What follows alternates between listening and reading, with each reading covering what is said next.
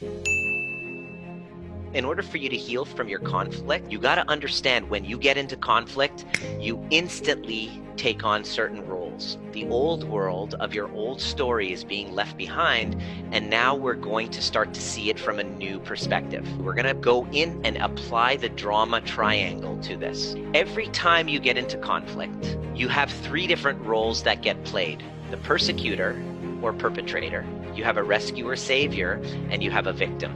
In every triangle, the victim is constantly saying, "Poor little me," feels powerless, hopeless, helpless, and ashamed. Critical, controlling, blaming, oppressive, angry, authoritative, enforcing rules, and is superior. This is the persecutor. Think of your boss that you can't stand, your ex, or your mother, your father, the tyrant that you can't stand, or maybe think of yourself, the way that you showed up in relationships sometimes.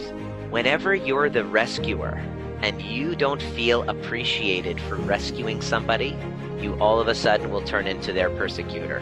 The rescuer needs to feel important.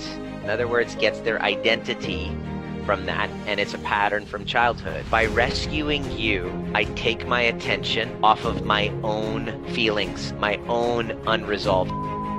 They're doing it for their own reasons too. They're getting something out of it. And one of the big things is their sense of importance. By rescuing you, I feel important, I feel strong, I don't have to feel my insignificance. Saviors are too good to be true.